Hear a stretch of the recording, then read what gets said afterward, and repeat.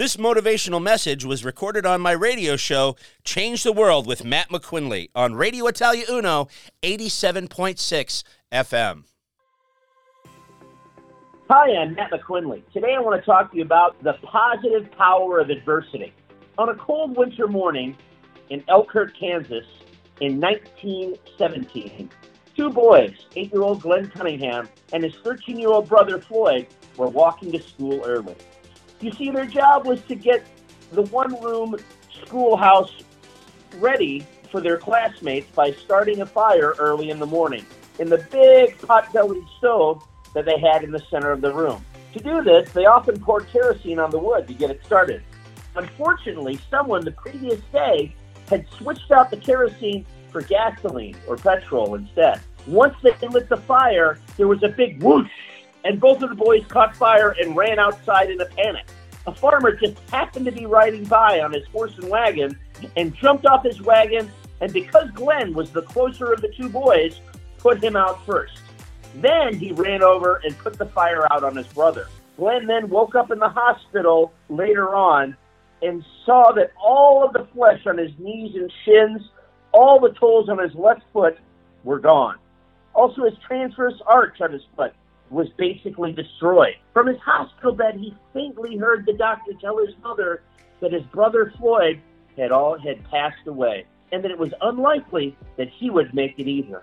A few days later, he was still alive. The doctor was very happy but surprised that was the case. But then Glenn overheard the doctor tell his mother that he had the start of an infection and they should amputate both his legs to save his life. Glenn heard this and begged his mother, with tears in his eyes, not to amputate his legs. And because his mother was so moved and knew that her son was so crushed that he'd lost his brother, she convinced the doctor to give it a few days to see if the infection cleared up, even though there was a risk. It did. Of course, after the infection cleared up, the doctor told him he'd never walk again. His parents had a regimen of massaging his legs, or what was left of them, to keep the circulation going. This, of course, was incredibly painful. One morning, Glenn's mother wheeled him out into the yard to let him get some fresh air. When she came back, she saw that he had thrown himself onto the ground and crawled himself to their white picket fence and pulled himself up so he could stand. He did this every day, using the fence to drag himself along, trying to get his little leg to be able to walk again. Eventually, he wore a path out along the fence line. And then eventually, one day, he was able to stand up. Then he was able to walk haltingly with help. Then he was able to walk on his own. One day, he could kind of run, because his legs, of course, were still mangled. At the age of 12, 4 years after the fire, he went back to school. And he was a bit like Forrest Gump. He never walked anywhere. He ran, just because he was so glad that he could. By high school, he was on the track team. In 1932, he represented the United States in the Olympics, placing fourth in the 1,500 meters. In 1934, he broke the world record for the mile at 4 minutes, 6 seconds, 0.8, which stood for 3 years. In 1936, he returned back to the Olympics and set the world record in the 800 meters. Unfortunately, the guy that won the gold medal also set a world record, so he had to settle for a silver. In 1938, he set the world record for the indoor mile. What do we learn from Glenn Robinson's story? Well, the first thing we learn is it doesn't matter where you start out, it matters where you finish up. He was a poor boy who couldn't walk, and he lived through the Great Depression as a young man. He couldn't go to school for 4 years because his legs were so badly burned, and yet he broke and held multiple world records in running, competed in 2 different Olympic Games, and after his retirement from running, opened a ranch that helped out over 10,000 disadvantaged children. What else do we learn? Well, we also learn something that's a little bit negative, that even the greatest of us psych ourselves out.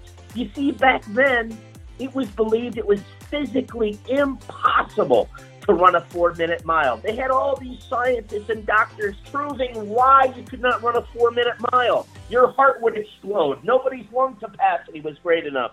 So on and so on and so on. So Glenn used to run the first half of his mile slower than he did the second half. He kept himself in reserve because he was afraid his legs would give out, and he knew that it was physically impossible to run a 4-minute mile. Until 1954, when Roger Bannister ran a 4-minute mile, he ran 3 minutes, 59 seconds, .4.